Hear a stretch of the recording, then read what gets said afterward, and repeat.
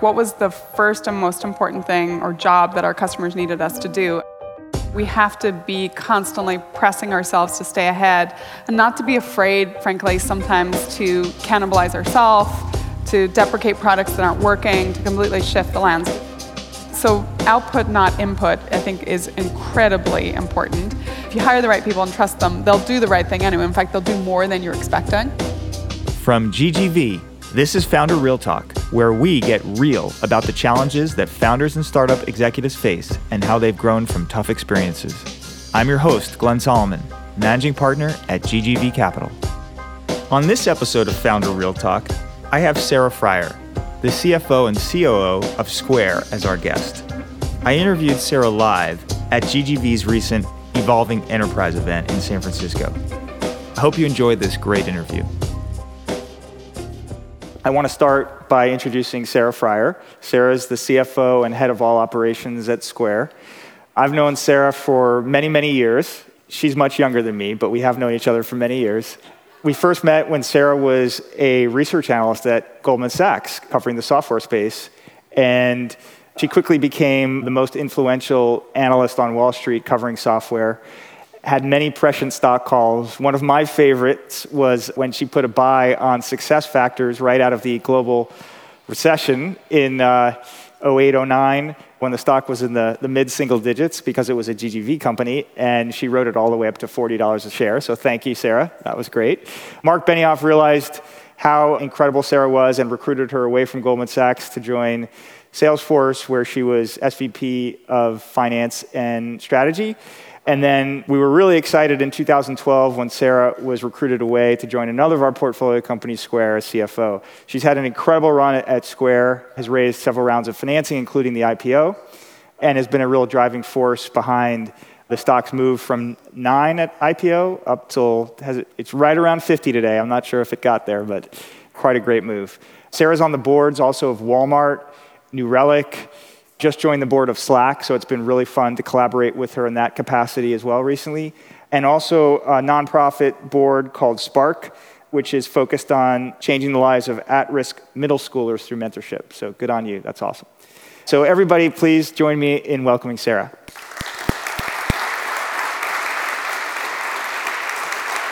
Thank you. Thanks so much. Awesome. So Sarah, let's start talking a little bit about the culture at Square. Sure. You've said that customer focus is really, really important. It's all about empowering the merchant. Yep. But you have millions of customers at this point, several million active merchants, and they're SMBs. It must be hard to really stay focused on all those customers. How do you guys do that, and how have you imbued that into the culture?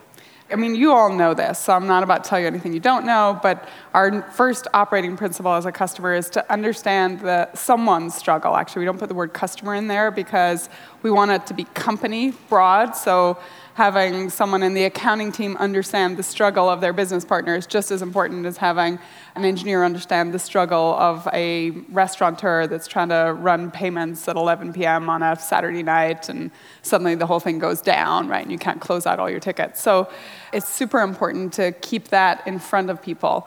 And I think the understanding their struggle bit is important because often engineers in particular have just such great ideas, and they think it is absolutely the thing you must build, and it turns out it's not the thing that anyone actually needs, or the other people are just not as excited about it as you might think. And so a lot of that iteration is getting all the right people talking over and over again. So we try to bring, first of all, our customers into our space as much as possible. We're lucky that we work in a world of commerce, and luckily everyone kind of partakes of commerce. So from our coffee shop at Square is Andy Town, so they're a Square merchant. We just have them in our space. Wise & Sons is one of the options that you can go get your lunch at Square, so it's kind of fun to see them in motion. But it also allows us to do a lot of testing of the product, but in real environments, actually pretty hardcore environments, because there's just a lot of transactions happening. We also try to make sure, even when you walk around the building, right, pictures of our customers. We do a lot of pop-ups where we bring people in. It's wonderful if you're like me and you never have any time to actually shop. Things like Valentine's Day or whatever holiday is coming along, there's always a pop-up that saves you. But beyond that, some of the ways that I've really seen it taken to the next level, as we were actually rolling out a kind of a new set of features around one of our point of sales, we actually put engineers behind the counter of Suvla here in the city. So if you know them well, they're super high intensity, everybody wants to eat there at lunchtime, and to suddenly have engineers whose day job, right, is to sit hands on keyboard, not maybe the most extrovert to begin with, have to actually run a point of sale. Like, they were terrified, their eyes this big. Like, our head of engineering, Alyssa, did it, and actually, not nearly very successfully either, frankly. I think the chef at Suvla was a little horrified that this was happening in his restaurant. But it just created this amazing sense of empathy and understanding the struggle. And I think the more you can do that and force that your people out of their comfort zone, the better. Other ways I think about it, we have support quotes so I run our customer success organization, and we have quotes that go out to the organization all through the day.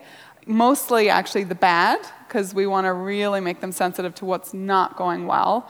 And then we have a town square. We love puns at Square. So every other week now, we have our stand down for the week for all of Squares. But it always starts by talking about a customer something or other. And frankly, we've gravitated more and more in the last few years to something that's bad, because I think particularly because the environment is so good at the moment, you can get caught up in your own PR of how amazing everything is and how great you are. And so it's this constant reminder that frankly we fuck up all the time. But when we do, we actually can really ruin someone's day, potentially livelihood, and that we have to take that incredibly seriously. So it's layer upon layer, and you all know this, but just finding ways to really engage with your customers all the time. I can't say it enough. One of the things you've done around this customer centricity that really was unique to me, I've seen lots of companies that have been public, and the way they communicate with investors gets pretty programmatic and a little bit stifled. In your S1, on your roadshow, you highlighted lots of your merchants. In every quarterly letter you put out, you highlight merchants and tell their stories. You encourage them to ask questions on your quarterly earnings call, which is live and in front of all your shareholders, which is very brave. How have those worked out? How have those initiatives been embraced internally, and what kind of feedback do you get externally on that sort of thing? So the starting point from that, actually I'll give Jack a ton of kudos. He always sets a bar where he wants us to do the world class, literally down to, as we were writing our S1, I was like, before we started putting pen to paper, Jack, what do you envision? And he's like, I really would like someone to pull that thing out over a cup of coffee on a Sunday morning and just read it with interest. I'm like, have you ever seen an S1? Nobody does that. Nobody in their right mind does that. But he couldn't get off of that. And so therefore, it caused us to really think hard about how to turn it into something that was interesting to read, that taught you about the company, but in a way where it unfolded in a much more narrative style. The shareholder letter became that same thing, where we wanted to take the time every quarter. And frankly, now when I see companies, put out a standard press release in an 8K, I'm like, what a wasted opportunity, because it is every time you're in front of anyone, you're effectively talking to a customer. For our shareholder call, again, pushing innovation deep into your company. So I ask everyone to be as innovative as possible. I want it to be best in class, regardless of if it's a new product like payroll that you're rolling out, or a new product like Square Capital, or it's the earnings call. I want us to think differently and not just do what everyone else did. So in that case, I did come from a world where I listened to more earnings calls than you ever want to have to listen to. And I would get so frustrated by the management team reading stuff to me. I'm like, no, I actually know how to read, so I can do all that ahead. Let's get into the tough stuff. And I think people are just filibustering, frankly, when they read to you. You should want their questions, right? You want to be stumped in a way. How great is that? You learned something on a call where you didn't have the answer. It's going to cause you to go away and do work. And I think viewing it that way, not that you have to have all the right answers, but actually you want to engage in a conversation, just changes the frame of reference a lot. Even silly things like the after call with analysts. I know I'm going off topic a little, but I used to hate this callback thing. So think about this when you're doing any investors. How much can you just get people all on the same call and be hyper efficient? Because everyone's busy.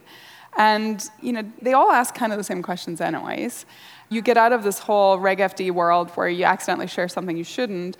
And we would find that the naysayers would start to get swayed by other people. It's better when other people tell your story, right? Mark Benioff really schooled me, and like the best salespeople are when your customers start selling your customers, and you just get out of the way.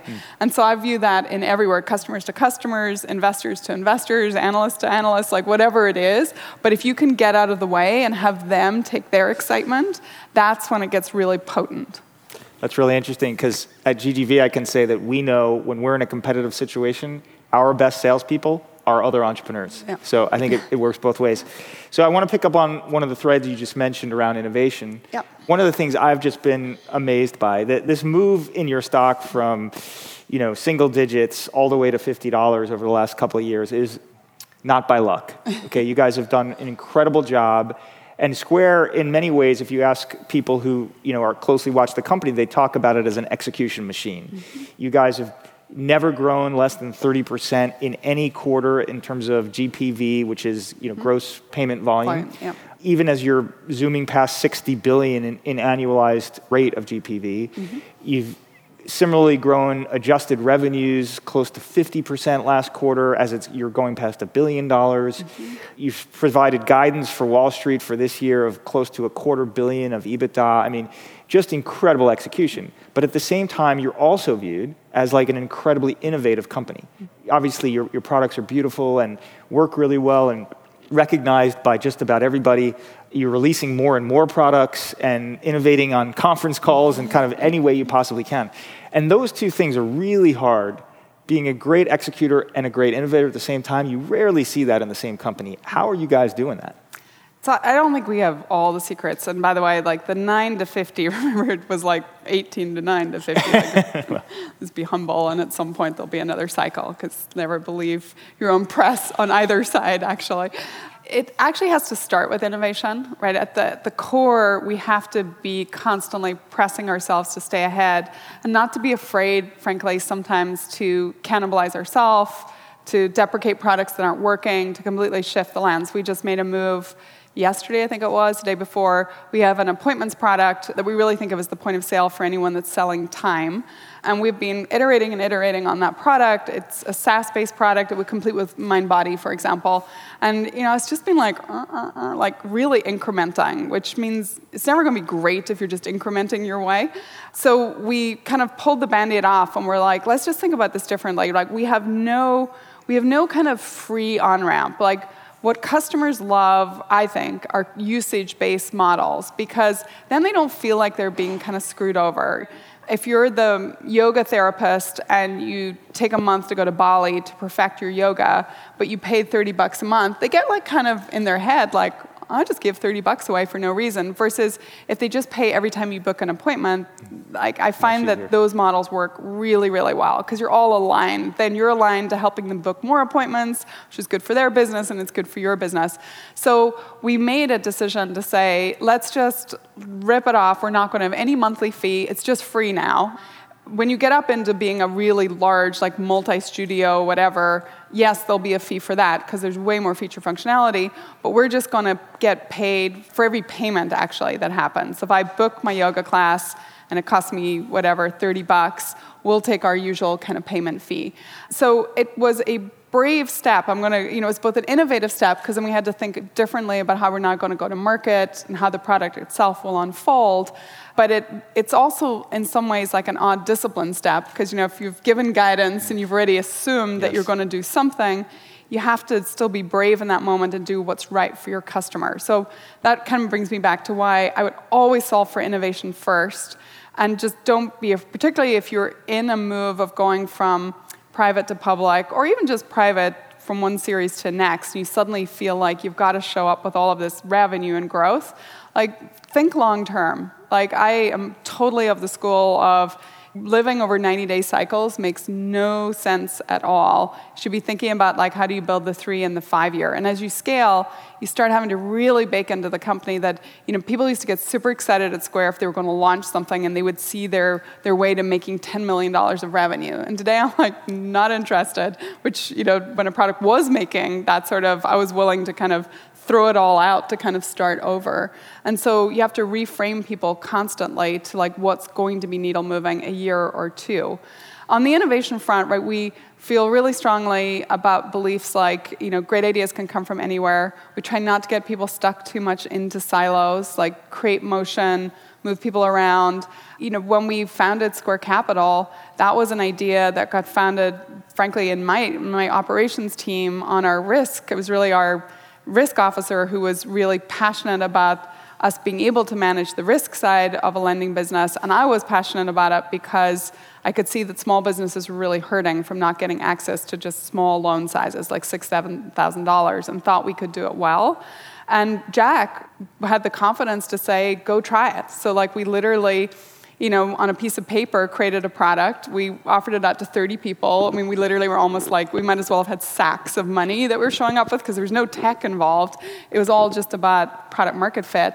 But he really trusted us to go do that when, neither of us were product. We weren't PMs, we weren't engineers, and we kind of built a product from that. And I think that really unleashes your whole organization to think, I can be creative, I can help build this company. I'm not just one thing or another. And it also creates a lot of incentive for the folks who are more in the product organization to really get on it. Because if the operations team is coming up with ideas, you really better be coming up with some great ideas. Cool. Okay. So it sounds like leadership has been a really important part of the equation at Square. Yep. So I asked one of your colleagues, who's another senior exec at the company, to describe you. And what this person said was, outwardly, she'll seem more buttoned up, CFO-like, biased toward perfect. But it isn't always true. She can move fast, defer her perfectionism, and inspire change. Wow, that's nice. That's pretty cool coming from the CFO of a billion-dollar revenue company. You don't hear that inspire change comment too often. So walk us through, why would he say that? Maybe there's an episode you might want to walk us through where you feel like, as a leader, you've been able to inspire change and how you were able to do that. He's clearly after some budget. I think it's an interesting position to be in leading a company, and I actually think you need to be clear in your more mature businesses that need discipline and need kind of accountability and maybe slightly more hands-on, here's what we expect. But actually, by the way, one of the things I feel really strongly about is focusing on the output. Here's what I expect. Here's what you're accountable for. It might not be dollars and cents. It could be customers added. It could be net promoter score. Whatever you think the core KPI is to drive to in that period. But then you have to be able to kind of step back and let people, whatever the input is, just figure it out. And if you work with me, you'll hear me say this over and over again, output, not input, which actually then allows you to get away from, you actually can be perfect over here, because I know what perfection looks like. That's what I expect. But I actually don't give a rat's ass how you do it. And I think that's important on so many dimensions. It allows people's own creativity to come to bear, because you're not prescribing the exact way you want to see a product built, for example. In fact, Stuart, who's going to sit up here later, you should ask him about this, because we just debated this at a board meeting, about how to allow just more engineering creativity that wasn't so prescribed. If you hire the right people and trust them, they'll do the right thing anyway. In fact, they'll do more than you're expecting. The other thing about output, not input, is I actually think it solves a lot of things like diversity and so forth. When I joined Square, again, I'm going off a little bit on a tangent too, but it was very male. We were about 200 people. I think we're almost all men.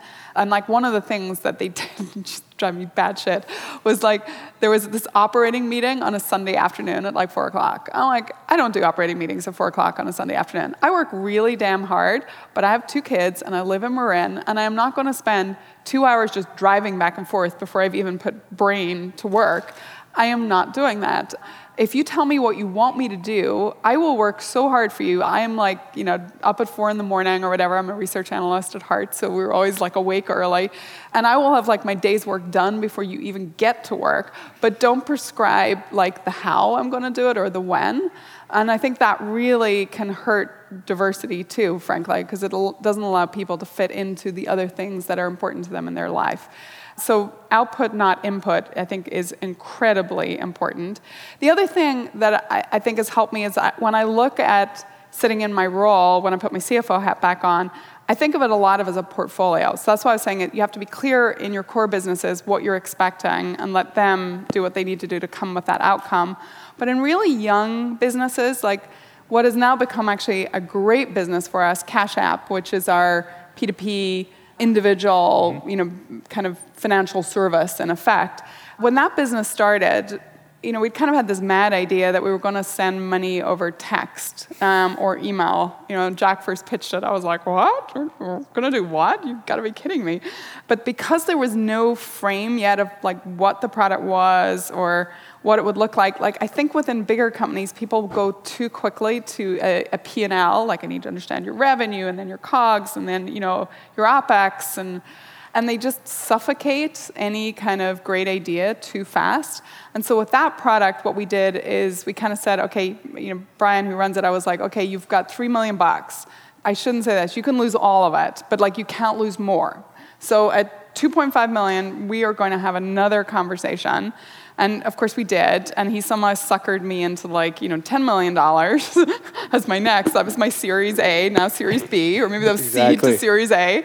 And then at 10 million, and then there was another milestone where we had a real come to Jesus, where I'm like, you have negative unit economics. This is not a volume's going to fix it game, dude. You cannot do this anymore. And that was a final kind of shifting where he figured out unit economics, and it's just been a great story ever since. But it allowed me to really get away from him, take effectively a lot of my organization, sometimes it will try to overprogram, and just let him go innovate. And he would do crazy things. Even to this day, they did a pop-up in New York where they sold sweatshirts. I was like, who funded that? He's like, you did. I'm like, we don't sell clothes. We're a tech company. But the way that you generate excitement in a consumer app, right, is so different from an enterprise app, which is the world I've come from, that I need to let them go free and do that. And so hiring people that can be confident enough to do that and set up frameworks and not have to be so rigid and understand it's a portfolio, think of that as you think about growing your business if you want to kind of build these ecosystem plays. Okay, I want to shift gears and talk a little bit about the strategy that you guys have taken of what seems to me to be kind of a platform strategy. No, it is. Today, 36% of your revenue is coming from non-payment products. Yeah. You talked about Cash App, you talked about appointments, there's Caviar, there's Square Capital. There's a lot of things beyond just that, hey, that's a really cool way to pay with my credit card. How have you run your business like that? And do you have any advice for entrepreneurs in the room who are thinking about trying to build platform businesses or at least have multiple products as part of their suite? Yeah, so it's definitely easier to write the story with hindsight because it all just seems so logical that, of course, we bought a food delivery company. And that's one that still people struggle a little with. I think at its soul, we saw, starting with the customer struggle, what was the first and most important thing or job that our customers needed us to do? And it was, help me never miss a sale. It actually took us a long time to get to even that phrase because we'd be like, help me take a payment or help me accept a credit card. But it was actually, help me never miss a sale so that my business will grow. And kind of understanding that as a core job tenant. And then it became, help me run my business. So they were pulling us into a much more fully featured point of sale. What we definitely did well in the beginning, I think, is, first of all, kind of a pristineness of data. So making sure that under the hood, we knew we had not just the payment data down to the minutia of that, but we had the inventory data, we had the, even employee that was selling data, we had the customer data so we could send digital receipts, that persistent, once you've signed up on Square, hopefully you've all done it, put in an email address or a phone number, allowing you to get the digital receipt. And I realize the world of data is kind of a scary thing to talk about at the moment, but we do have a lot of that data. You have to make sure people have utility from it and you do it well and you preserve who owns which bit of the data. But allowing that, that's the platform build, because now you have this kind of ocean of stuff that now you can build, I think, the natural adjuncts onto. And I think what we have done well is really going back to core competencies. When we founded Square Capital, we said, okay, what do we do well? We know we do risk really well, right? We would not have been able to onboard millions of sellers in minutes if we hadn't thought about risk completely differently, right? We score the transaction, not the seller. So the old world still says, Jack Dorsey is not someone you want to acquire because his credit cards are all maxed out, as opposed to we would say, well, he's a massage therapist. He actually is a massage therapist. And, this looks like a completely reasonable transaction. It's happening in San Francisco. It's happening during the day. It's happening for, we can kind of see that the person paying him, we've seen them show up in our network before, like all of the traits of what make for a healthy transaction. So that was one. We were like, we've got that. The second thing was we have an ecosystem that trusts us, and we can put a loan in front of them like in the right context. Like we can actually see that their business is growing, for example, or we can see they've just opened a new store, so it makes sense that they might want to buy a fridge freezer now, whatever it is. So contextual serving up, and we don't have to go acquire that customer. And so those were kind of good building blocks to say, this is the next thing to do. That said, like what I remember most about Square Capital is we had a whole bunch of customers together. We were doing a dinner with them, and I'd be like, what about loyalty? And what about CRM? And they were all kind of like, oh, it's kind of interesting or whatever. And the minute I said to someone, what about like a loan? Like, how do you get money?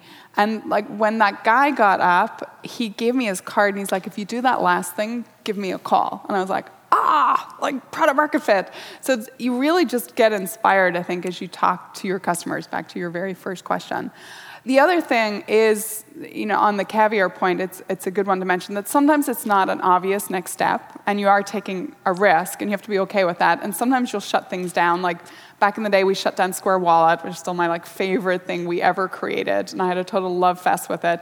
But it just didn't make sense, right? Square Wallet was this idea that you would pay with your face. You'd walk into, be like, cheers, everyone would know your name. You'd walk into Blue Bottle Coffee, and you'd be like, put it on Sarah, and it would all just happen, and boom, you'd walk back out again. It's amazing. Like, I love that product to this day, but the downfall was we just didn't have, by tying a buyer to a Square merchant to do that, turns out I buy things in many, many places that Square does not exist, like all the way up to Walmart.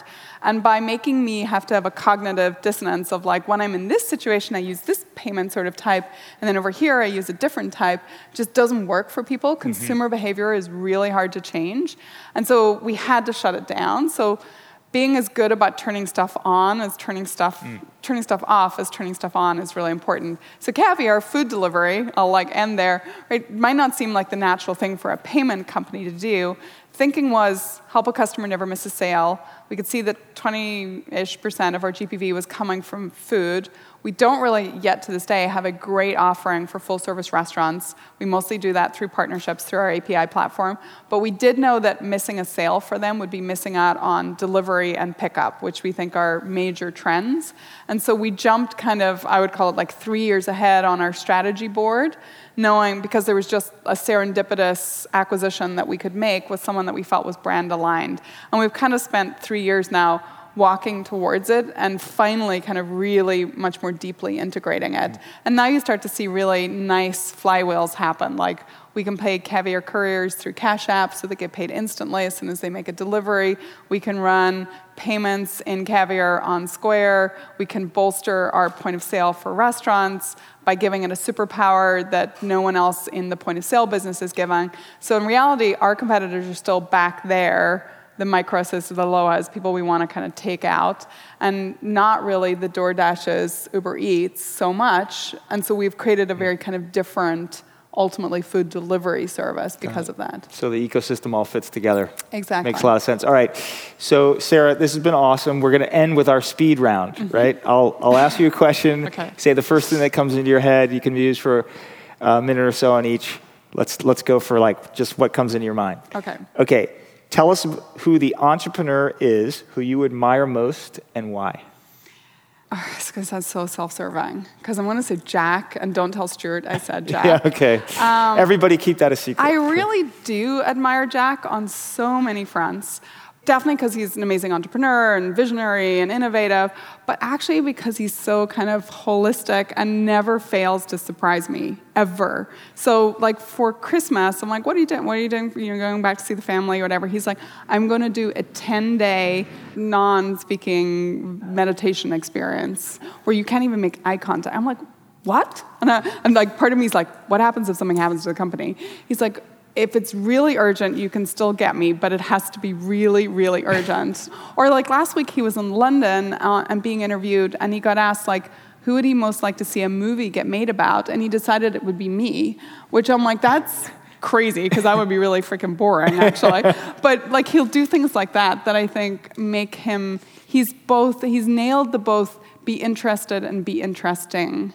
And I think that's what makes him so creative. And I constantly, we are so yin and yang. Like, I program myself, like every minute of every single day is somehow scheduled between work, kids, boards, whatever. Like, that's what gives me tons of energy. And Jack is the polar opposite. Yeah, that doesn't sound like the most exciting movie. Okay. But his life would be. Okay, tell us your favorite interview question. You have a lot of great people at Square. So yeah. favorite interview question you use and why? So I actually like this question at the moment about what's your purpose? Because I think it really unfolds for me back to, is this someone who's interesting and kind of bigger picture?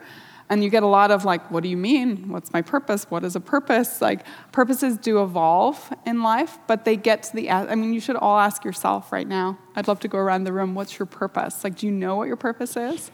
And I've done a lot, and then thanks to Jack, again, like a lot of prodding of myself about, what is the what at this stage of my life? Like, is it all, I want to be part of something that I feel is creating impact in the world. We use Square a lot, you were talking to me earlier, as a platform for change, for good change. Like, we just did a whole dream series. I should have talked about it when we were saying bringing customers into your space. So 4 documentaries, 1 a quarter for the last year. We've done it about immigration. We've done it about Native Americans. The one we just did was about people coming out of incarceration and getting re-entry back into the world, right? These are topics that I feel, bar immigration, because I am an immigrant, but I feel really ignorant about, but we can use our platform for kind of greater good, and it feels great to be part of that.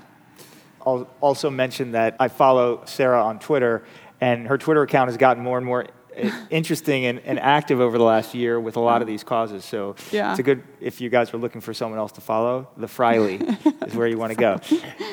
Okay, last question for you on this rapid fire round. A book that you've enjoyed reading that you think all entrepreneurs should read. Okay, so I am an avid reader, so I could give you the whole list of things I think you shouldn't read. Like a book I read over the holidays, and I actually was just talking to another really famous entrepreneur, it turned out he had read it too, was Sam Walton's book, Made in America. It kind of feels very old school, but you read about a guy who started like his first variety store and how he drove his truck because he lived, right on the crossroads of Arkansas and all those states that all border each other to get like the best deal. And, talk about focus on the customer. And really having the essence of what was important, which was everyday low prices, the most choice, and to be open and available when your customers needed you, right? And he never swayed from those things. So I thought that was fascinating. I love short stories, so I've gone through phases of my life of really getting into like Chekhov or William Travers, an Irish writer that I adore, who writes amazing short stories. But from a business context, and they're not going to feel businessy when you read them, but the first is Shooting an Elephant, I think, or Shooting the Elephant. It's George Orwell. And it's a position I think we all as leaders get into where we feel like we have to do the thing in front of us because everyone's watching and it is the thing that you're supposed to do, and how, like, in the moment, it's clearly just not the right thing to do. So look for Shooting an Elephant, George Orwell. There's another one by Ursula Le Guin. She just passed away, unfortunately. She's like a fantasy writer, called Those Who Walk Away from Omelas. So if you just look up Omelas, O-M-E-L-A-S, again, back to purpose in life, it asks a very deep question about what are you willing to put up with in the world, to have this wonderful lifestyle that we all have, where we can live in a place like this or really wherever you are, right? But we walk down the street and we pass people who are, homeless, probably because of mental health problems or whatever, and how much are we willing to put up with to still maintain this life that we all have? I could keep going with I love short stories, but those 2 have really kind of touched me recently. Awesome. Well, Sarah, this has been fantastic. Lots of great lessons certainly for VCs and for entrepreneurs with this conversation. I really want to thank you, and please join me, everyone, in thanking Sarah. And just before that, I will actually want to thank these guys too, because we didn't touch on like the dark days and like the wild rides that you go on. It is never just up into the ride. It's pretty freaking awful being, now I know, like building a company. Back when I was an analyst, and I'd be like, how can they just not execute on this? Like, it's so straightforward. It is awful, and yet so amazing. Like, when you take a moment to breathe and look backwards, what you've all accomplished is wowing, but, and then there's just this huge mountain ahead. But, like, your friends in dark times are really important. These guys were amazing friends, not just, like, cheerleaders, but actually Glenn would be in our office helping us really think about the positioning of our story and, over and over again, be like, how do people not understand that you are a recurring revenue, an annuity business that grows, and really help me think that through. And then you mentioned Silicon Valley Bank. I will give them a total shout out too, and I talked earlier to Elena, but Mark Harris, who was always there too at times when I was fundraising and was like really like sweating it. The people who are there for you in the tough times, like you really start to understand who your friends are. So that's the silver lining of your tough times. But like, good job all of you, what you're all doing too. I'm so impressed. Well, we didn't pay her to say that, but thank you very much. You're welcome. Anyway. You've been listening to Founder Real Talk. If you like what you heard, you can find all our episodes on founderrealtalk.ggvc.com or at Apple Podcasts, Overcast, SoundCloud, Spotify, or wherever you find your podcasts. Please rate us and share as well to help others find this podcast. We're produced by Ted Karstensen and his team at HeavyBit. We want to thank Ted for his support. Our theme song is by Grapes. GGV Capital is a multi-stage venture capital firm based in Silicon Valley, Shanghai, and Beijing. We've been partnering with leading technology entrepreneurs since 2000, from seed to pre-IPO. We invest in globally minded entrepreneurs in consumer internet, e-commerce, frontier tech, and enterprise, and have invested in over 300 companies since inception, including the likes of Airbnb, Alibaba, HashiCorp, Opendoor, Slack, Square, Wish, and many others. We're very proud of the 30 companies who've achieved multi-billion-dollar valuations to date, and we expect several more in the future. Find out more at ggvc.com. If you have any feedback or ideas for future guests, feel free to email us at founderrealtalk@ggvc.com. Thanks for listening.